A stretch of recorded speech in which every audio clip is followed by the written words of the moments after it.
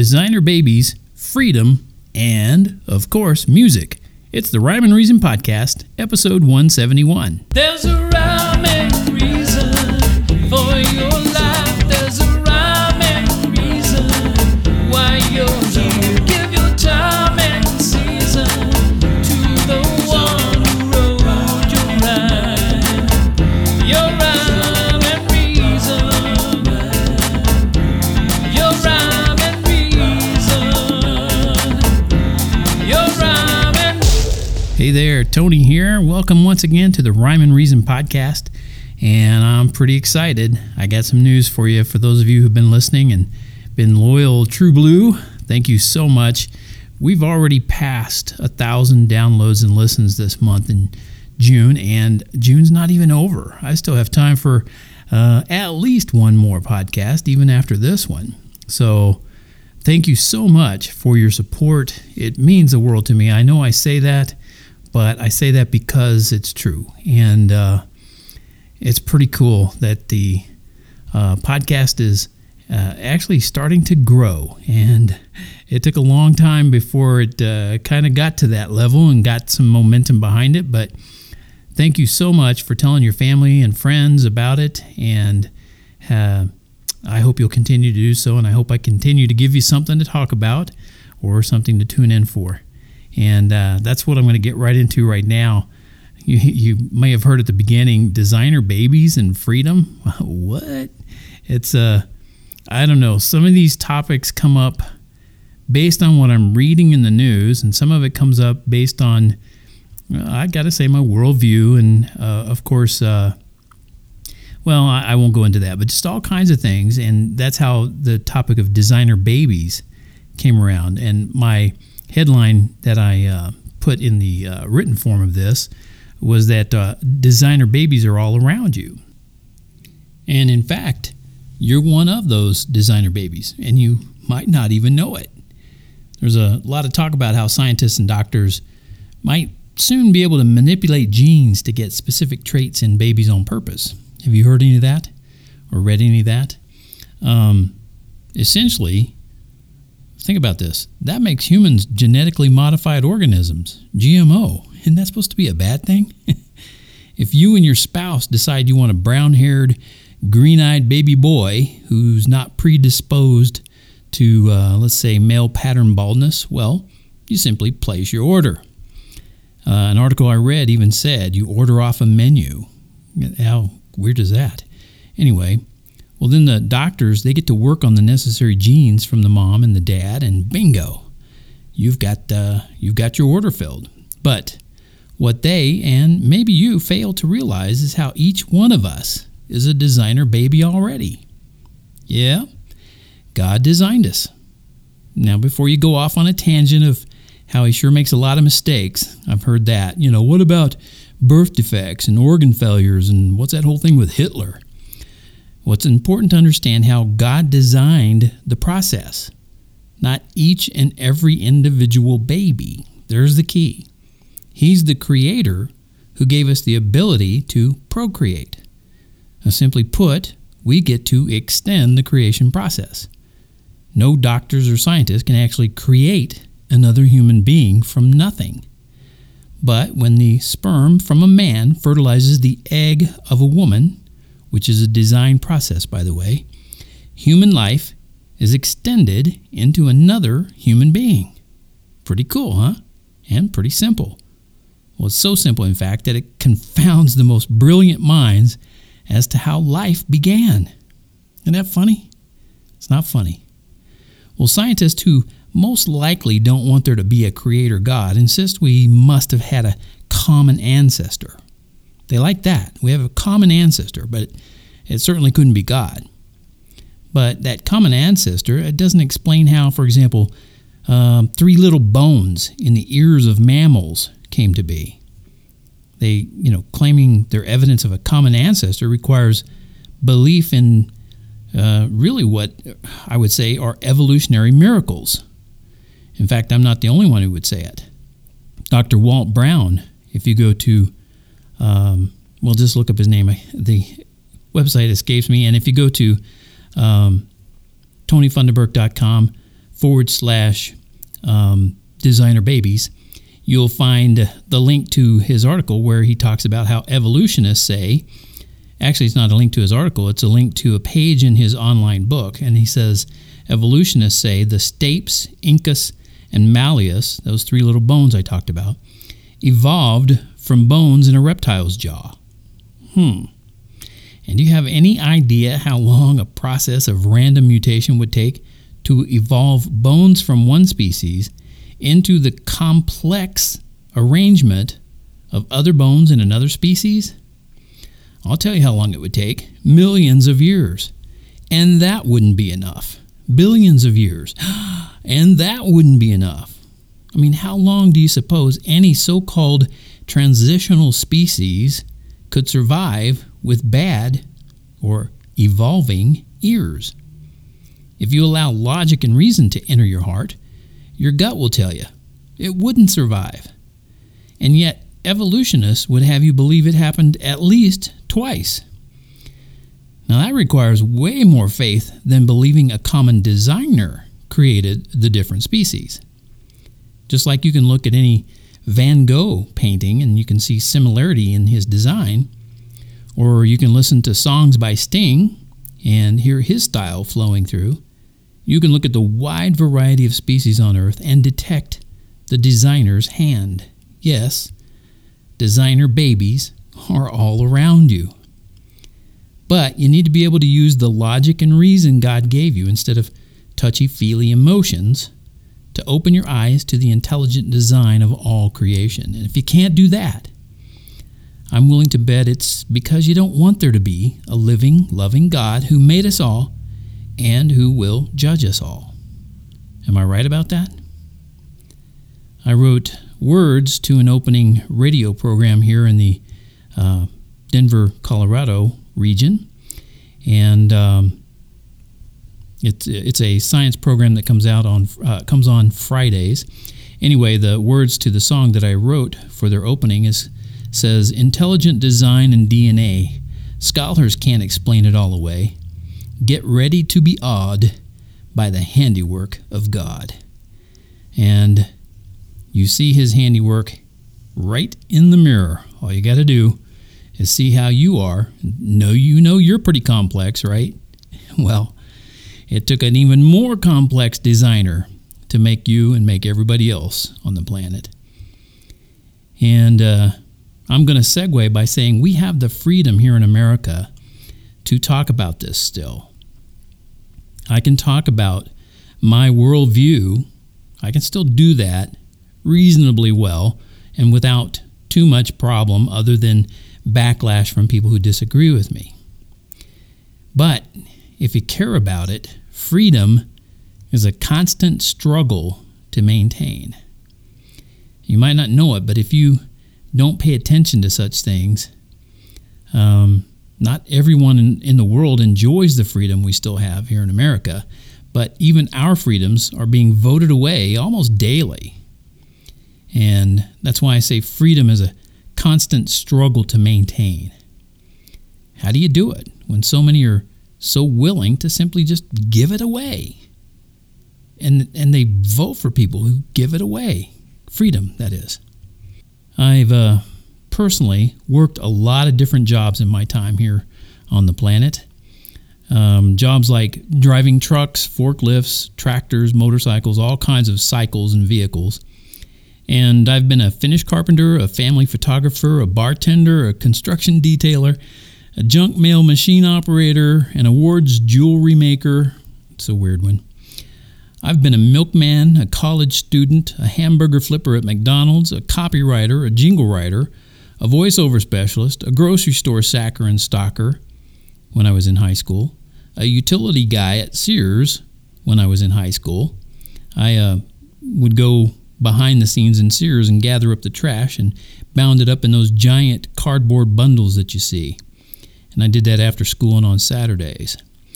I've also been a hay hauler, a sod buster, a paper boy, a mortgage inspector, a furniture refinisher, and you know what? The list goes on. I have quite a wide variety of experience. As a matter of fact, I'm working on a graphics design project for a local business guy here in Colorado Springs. And I hadn't done that as a profession. I've done a lot of graphics design, but I never really got paid for that specifically. So that's pretty cool. Anyway, I digress. I want to get back to freedom, and I want to talk about how it's a constant struggle for anyone who does any of those jobs. So I listed a lot of jobs because there's a lot of people out there in America doing those kinds of jobs right now, right as I speak. So why is it a struggle? Why is freedom a struggle for all these people who are doing these jobs? They're working hard. Why is it true? Because too many people believe only the government can take care of everybody. It's just too many people are willing to give up freedoms in order to be given something they didn't earn. And in order for the government to be able to give anything to certain people, it must first take from other people. I don't know if you know it, but government doesn't make money. I mean, earn.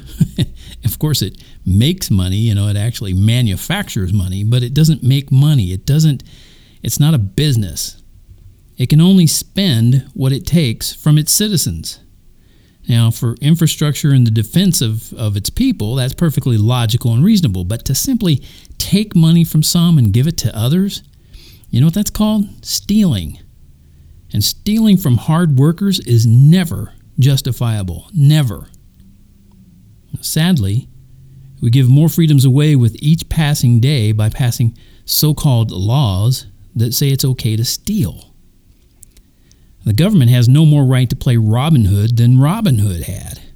Our freedoms we've given away could never have been forced from our hands, but through ignorance and blindness and just plain willful rebellion against God, Americans vote again and again for politicians who compromise on the commandment not to steal. I don't want this to happen, but I know I'm in the minority who believes individuals should be left alone to rise or fall on their own merit and efforts. I'm in the minority. And think of it this way. Which country or empire do you know where freedoms were erased that stayed powerful and effective? Okay? Which country or empire where freedoms were erased, taken away, which one of those stayed powerful and effective? Or which country or empire ever taxed itself into prosperity? They didn't. They taxed themselves out. Which country or empire is admirable when the populace is full of class envy and racial tension and violent or even murderous tendencies? None. There's no country or empire that's great when that is running rampant. And that leads me to this song. Enjoy this. I'll be right back. Faith working through love. Let's praise God for our liberty. Christ paid off our debt. Only in Him are we truly free. Love leads into joy. Law leads back into slavery. God gave us the way. Just believe and we're truly free. Freedom from the law that kills. Freedom with our own free wills. Freedom from the world of sin. Just let Jesus in. Let the joy begin. Share a hopeful grin. With the Lord we win. Praise God for what we can become.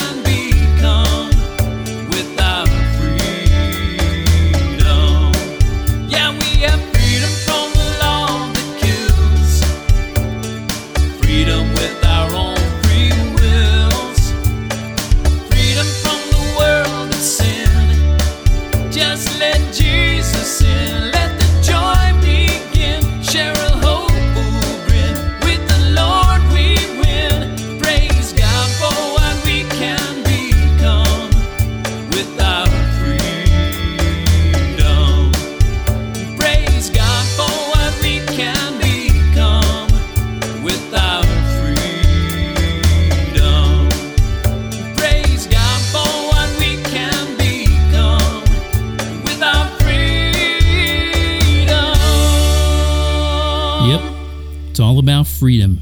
At the heart of a successful society is freedom. Give a person freedom, and wonderful, beautiful things can happen. Now, take that freedom away, and we're left with musicians simply playing what they can remember while the ship is sinking and the people are panicking. Let's not let that happen to us, okay? Those of you listening to this, I think very probably you're like me. You don't want to see our freedoms just given away and then eventually taken away until there aren't any freedoms, and everybody does truly become equal monetarily, but with no freedom. Nothing you can do with it. I know you're like that, so once again, I want to thank you for being with me this week. Thank you so much again for helping me blast past the 1,000 downloads and listens mark this month. Be sure and tell your friends and family about the Rhyme and Reason podcast, and tell them they can go to TonyFunderberg.com, and below any article they can see all kinds of ways to sign up for the podcast or the Rhyme and Reason Club, or if you find it interesting to get some kids' books. I've got a bunch of those on Amazon.com and Smashwords and even iTunes. I forget to mention some of my books can be found on iTunes itself. So if you do a search on iTunes for my name, not only will you see this podcast, you'll see some of my books. I don't think I've mentioned that before. And while you're there, go ahead and subscribe to this podcast if you haven't already. And if you have and you haven't left me a review, boy, those carry a lot of weight with iTunes. If you'll leave me a review and just tell me what you thought or what you liked, even what you didn't, it's all right. Just leave me some reviews on there. That'd be great. That helps me to get the word out to even more people who could use this kind of information or enjoy it. And you can also subscribe to the podcast on Google Play and acast.com, and I think before long in some other places to get the podcast, that is. You could still connect with me on LinkedIn and circle me on Google+, follow me on Twitter, watch my videos on YouTube. I recently put one up, so if you're subscribed, then you already know about that. And you can find me on Facebook, that little social media community over there in blue. What do they have? Just like 2 billion measly subscribers. Not very many, but it's still worth checking out, I suppose. And that's all the places, there's some smaller ones, but that's all I'll mention right now. I just want to let you know again, thank you so much for being there, and I look forward to speaking with you again, and until then, may God bless you and keep you. There's a rhyme and reason for your life.